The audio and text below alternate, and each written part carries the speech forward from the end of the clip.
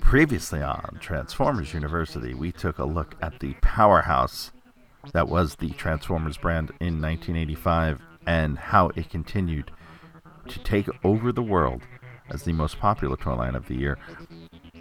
And today, we're going to delve a little bit deeper into the online fandom, the merchandising surrounding the brand, and the first video game ever made for Transformers. Right now on Transformers University.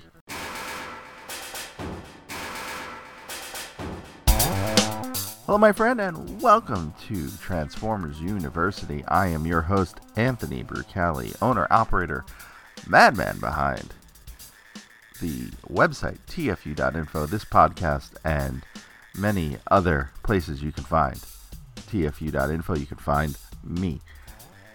This is the day Transformers University turns 40. I'm a man! I'm 40! Episode 40, that is, and we're going to talk about a few of the odds and ends from 1985, things that will eventually grow bigger as time goes on, but for 1985, each one of these is kind of small enough to fit in its own portion of this episode. So today, we are talking about the online fandom from 1985, and there's not much. We are talking merch, as in merchandising. Merchandising, where the real money from the movie is made. And we are talking what was a budding new industry in 1985, and that is the world of video games and the first Transformers video game. But before I jump into all that fun stuff, first off, I just want to thank you all for supporting the show via our Amazon links, tfu.info/Amazon, or via our Patreon, patreon.com/TFUINFO. If you haven't signed up, then you don't know is that you've probably heard this episode way in advance. Because I am trying to get a jump start. Being a new dad, I'm trying to get a jump start on all the quiet time I do have during my paternity leave to get a few episodes in the can. So, this one has been available to our Patreon students. You can join for as little as $1 a month. Now, on to the first topic at hand, and that is the online fandom. Now, last time around, when we talked in 1984, I was able to hunt down the first person to post about the Transformers comic. I did do a little digging for this. I didn't reach out to the gentleman because I wasn't entirely sure if it was him, and time just did not permit me to reach out to Bill Flanagan, who made the first online post about the Transformers cartoon back on October 6th, 1985. And that post was made to a Usenet news group entitled net.comics. And Google does have a bit of an archive of Usenet. It is a little bit complicated to search, but I was able to pull it off to some extent with the aid of the TF Wiki. And there were a few other posts in 1985 about Transformers, but most of them were just passing comments. This was still the first post about the show specifically. Now, as I mentioned, this post was made by a gentleman by the name of Bill Flanagan. He liked to review cartoons and rated them on a scale of 1 through 6, 1 being the low rating, 6 being the high rating. And here is what he wrote. Transformers. When I first saw this show, my reaction was enthusiastic, to say the least. That's Japanese, in quotes. I could tell by the use of dramatic angles, the slightly jerky motion of 12 frames per second, and the patented, and that's in quotes, use of shadow colors on human figures. My enthusiasm for the art has not died down much, but I had never thought of the writing. The story centers around 2 research teams sent out from the planet Cybertron to find energy. One team is the Autobots, good guys in parentheses, and the other team is the Decepticons, bad guys in parentheses. Apparently, all of the self-aware machines on Cybertron can transform from humanoid robot to a useful vehicle or weapon. Well, these two teams happen to land on Earth at the same time. The patriotic Decepticons are trying to exploit Earth in any way possible to get energy to Cybertron. If they can supply Cybertron with enough energy, it seems, they will be able to rule it. The Autobots are trying to stop the Decepticons. Later, the show degenerates to the point in which the Decepticons are just trying to rule the Earth or defeat the Autobots. The characters are standard to anyone who has read comics. We have the stout defender of truth, justice, and a good socket wrench, Optimus Prime. There is the evil scheming, he who schemes and runs away villain, Megatron. Don't forget the token human boy, Spike. There are also plenty of assorted stereotypes. These are played by some familiar voices, Peter Cullen and Michael Bell from the Voltrons, Scatman Crothers from various prior performances, remember the Mailman in Chico and the Man, and Casey Kasem from American Top 40 on radio and American Top 10 on TV. He also played Mark on Battle of the Planets and Robin the Boy Wonder on Super Friends. He also played Shaggy on Scooby-Doo. And I'm going to take a quick note in here. Think about this. This is a time before IMDb, long before IMDb. So people did kind of have to make these notes and did have these arguments with nothing to settle them. But the actual performances when they happened on TV, because this is the early days of VCRs as well. All right, back to the review. The soundtrack is unimpressive, mostly a replay of the original theme you've heard 1,000 times on the commercials, and that's one riff they play each time a scene changes. It gets as annoying as the chant between scenes of He-Man. The animation is still nice. It's more consistent than G.I. Joe or Mask, and seems to be top of the line for animation that is storyboarded in America and sent to Japan. They don't do the more impressive tricks Mighty Orbots or an original Japanese production would have done, like a close-in on a moving ship as it whizzes by you, or circling the main character. What they do, however, they do well. This is not great television, far from it, but if you like to see some nice animation, this isn't too bad. As a footnote, I've noticed they took out the credit that tells who did the animation. I think that this is a crime. I truly doubt that the people who watch would like to know more about the script editors than the animators. I've seen several where it credited Toei Doga for the animation. Transformers rates a 4 on the Flanimation scale, and just to give you what a 4 translates to, 6 is see it, record it, watch it several times a day. 5 is record it, watch it while some Drek is playing on TV, and it gives examples of what would rate a 6 and a 5. So a 6 would be Macross, a 5 would be Mospeada, a 4, which is what Transformers got, is watch it if you happen to be in the room at the time, and Southern Cross is the one they use here. 3 is not offensive, not impressive. That would be Voltron 3, which I believe is Goal Lion, which is the Voltron we got here as Voltron. 2 is Drek, but with some redeeming factors, such as Spider-Man and his amazing friends. And 1 is pure Drek, and that would be GoBots. So there is your Flanimation scale. Transformers rating a 4. I don't know if I agree with a lot of this review. Clearly, it stood the test of time. But I think the biggest... I mean, some of it is pretty boilerplate review of this show, especially from... someone who is clearly older than the target audience. The part about the soundtrack being unimpressive is way off, in my estimation. The soundtrack for the show, while it does repeat in a lot of places, is very compelling to what's on the screen. And you can clearly tell that once you see a show that doesn't have a good soundtrack and doesn't have a compelling musical theme to carry the show. And that's just my 2 cents on the review, but that is what Usenet is for, and it's always fun to note that in 35 or 34 years, Usenet hasn't changed all that much. Now, what has changed a lot in the last 35 years is the video game industry, and in 1985, there was a Transformers game released called The Transformers for the computer system Commodore 64. It was developed by Denton Designs out of the UK for Ocean Software. And for Ocean Software was a company that made games into the 90s eventually was sold to Infogrames, which was eventually bought out by Atari. Denton Designs also designed games into the 90s, most notably the Batman Returns movie adaptation for the Sega Genesis.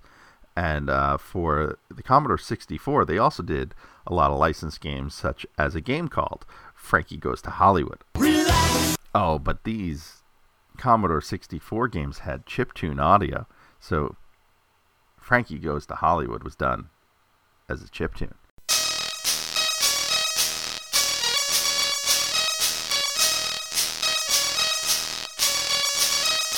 And just a fun personal story regarding that song and my childhood. My mom liked to make up her own words to songs and make them fun or funny. And the song Relax to her was always sung as relax, don't do it, pick your nose and chew it. And so that song it does hold a very stupid, fun place in my heart. And it's kind of interesting just hearing it as a chiptune, as was the Transformers theme for this game.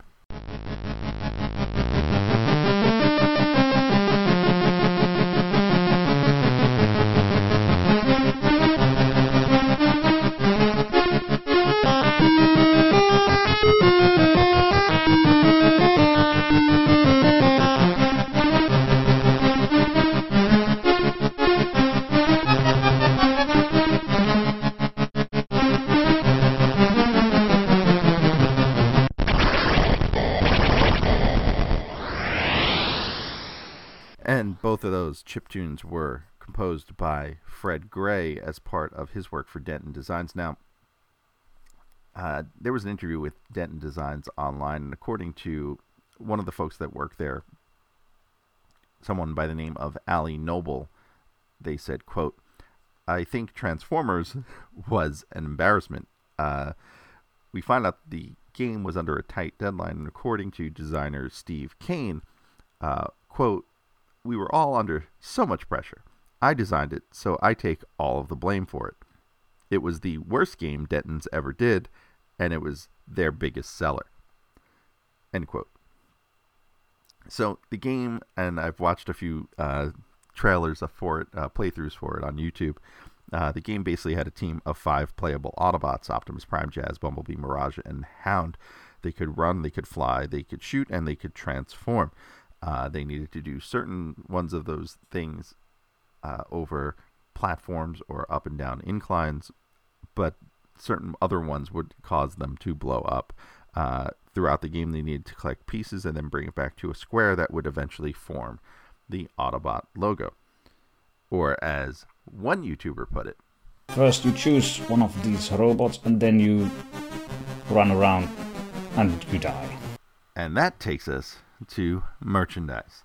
Now, I'm going to cover some of 84 and 85 here because I didn't do this for 84, but look, I'm not going to cover everything. This was the boom of Transformers merchandise at the time.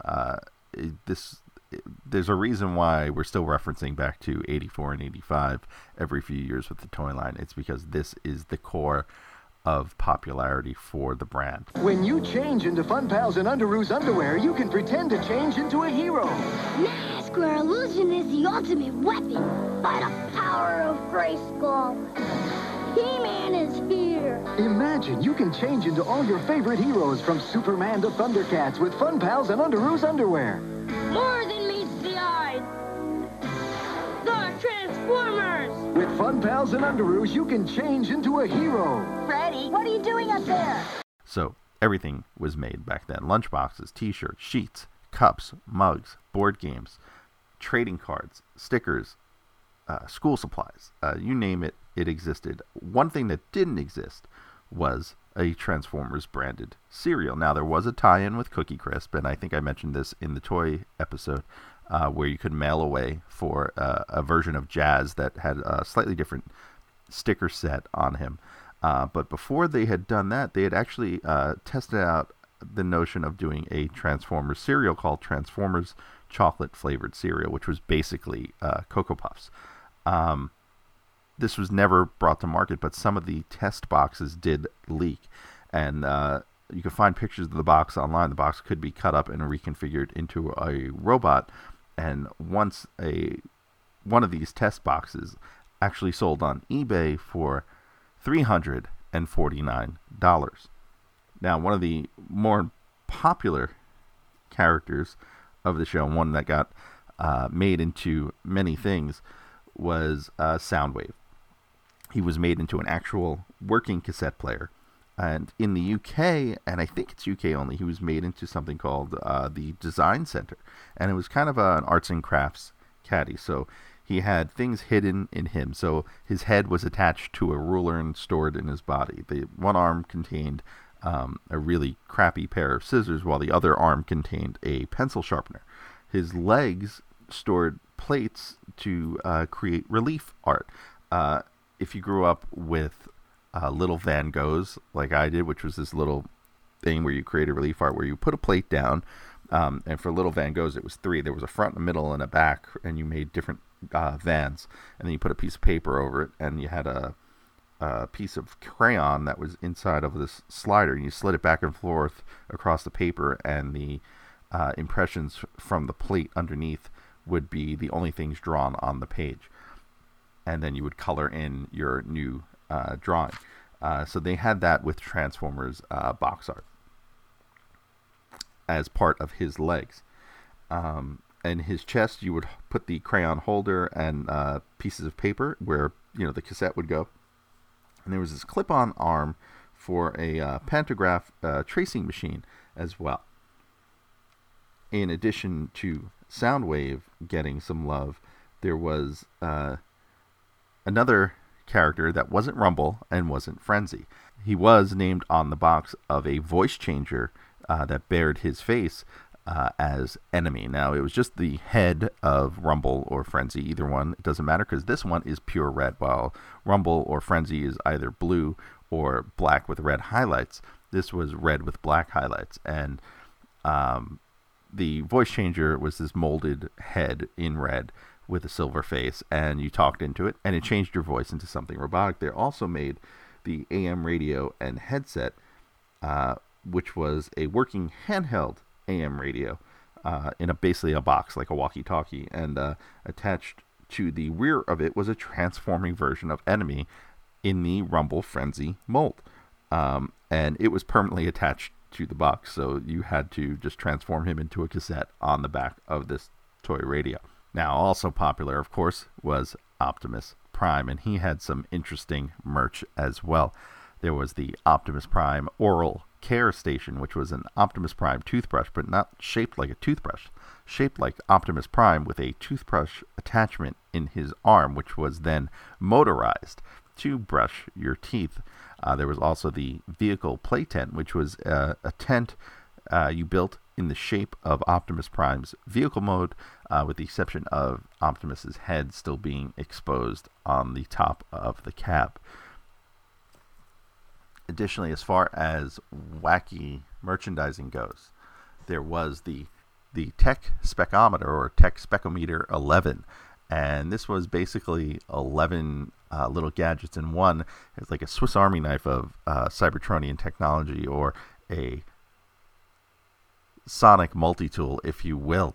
And the Tech Specometer 11 had two forms. One kind of looked like a gun, and the other was basically a square and or a rectangle. In both forms, you could find an altimeter, a compass, a flashlight, magnifying glass, a tape measure, a sundial, a telescope that also worked as a periscope, a mirror, a whistle, and a manual counter dial that you would click, and it would count for you. And it even had a wrist strap, and was basically a very bizarre toy, to say the least. Finally, and I feel like every 1980s toy line had one of these. I know I had one for He-Man and the Masters of the Universe, and I don't know if I had a Transformers one, but there were many of these available back then, was the Jumbo Collector's Case. And this was basically a hard cardboard case that opened up and had little plastic slots in it that allowed you to sort and store your toys. And there were 2 released for the Transformers in 84 and 85. The 84 one had the back box art from 1984 and of the Autobots and Decepticons fighting in space, and the second one had a Sunbow image that I totally had as a poster as a kid, and it's Optimus Prime and a bunch of Autobots and Decepticons kind of flying out in various forms, with a giant Decepticon logo and Cybertron at the top and the mountains at the bottom. It's one of my favorite pieces of Transformers art, and I wish I knew where I got the poster from, but I totally had a poster behind my door in my bedroom, probably until I was about 16.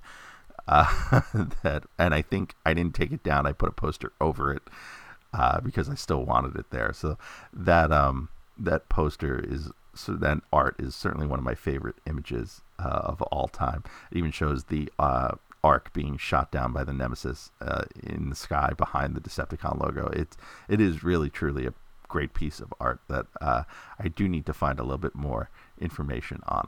Finally, speaking of posters, there were 2 very interesting mail-away posters done in 1985. One is called The Power Struggle, and it was a promotional poster available via Frito-Lay Snacks. It features a bunch of very toyetic paintings of Autobots and Decepticons fighting alongside them. There's Hound and Optimus and Megatron, Devastator, Jazz, Shockwave, and Kickback. And it does follow the notion that the Transformers fight over a dam, which happens in the first episode of the show. Now, most of this art is borrowed from another poster that was available in 1985, and that is Battle in the Desert Valley, and that was available via High C brand fruit drinks. There's a short blurb about the battle that involves the Autobots and Decepticons fighting at Boulder Dam. In this image, you have Optimus and Megatron fighting, but you also have Soundwave, Starscream in both modes, Ravage and Buzzsaw, and on the Autobot side, Trailbreaker, Slag, Hound, Sideswipe, Jazz, and the top part of Combat Deck. And with that, we are going to wrap up this edition of Transformers University. I hope you enjoyed this dive into some of the merch from 1985. And if there's any merch you think I should mention or that was particularly impactful to you as a child, or something that always kind of sat with you, please reach out to me on Twitter at TFU_info, or on Facebook and Instagram, facebook.com/TFUinfo, instagram.com/TFUinfo. As always, please swing by our YouTube channel, youtube.com/TFUinfo. If you haven't subscribed, subscribe already. I'm still giving away that studio series, Thundercracker. As soon as we get to 1,000 subscribers, we are just over 100 away. So if you want a chance to win that, you just have to help us get to 1,000 subscribers. It's real easy. Tell your friends, tell your friends of friends, tell your enemies, and tell their friends as well. Next time on the show, we are jumping back into season 2 of the cartoon. We are talking about the final 10 episodes, but not all at once. We're going to do 5 at a time. So we're going to do the first 5 of the final 10 episodes of season 2 in episode 41 of Transformers University. Until next time, I'm your host, Anthony Bricali, owner, operator, madman behind TFU.info, the world's longest running transforming toy archive, www.tfu.info. Till next time, see ya.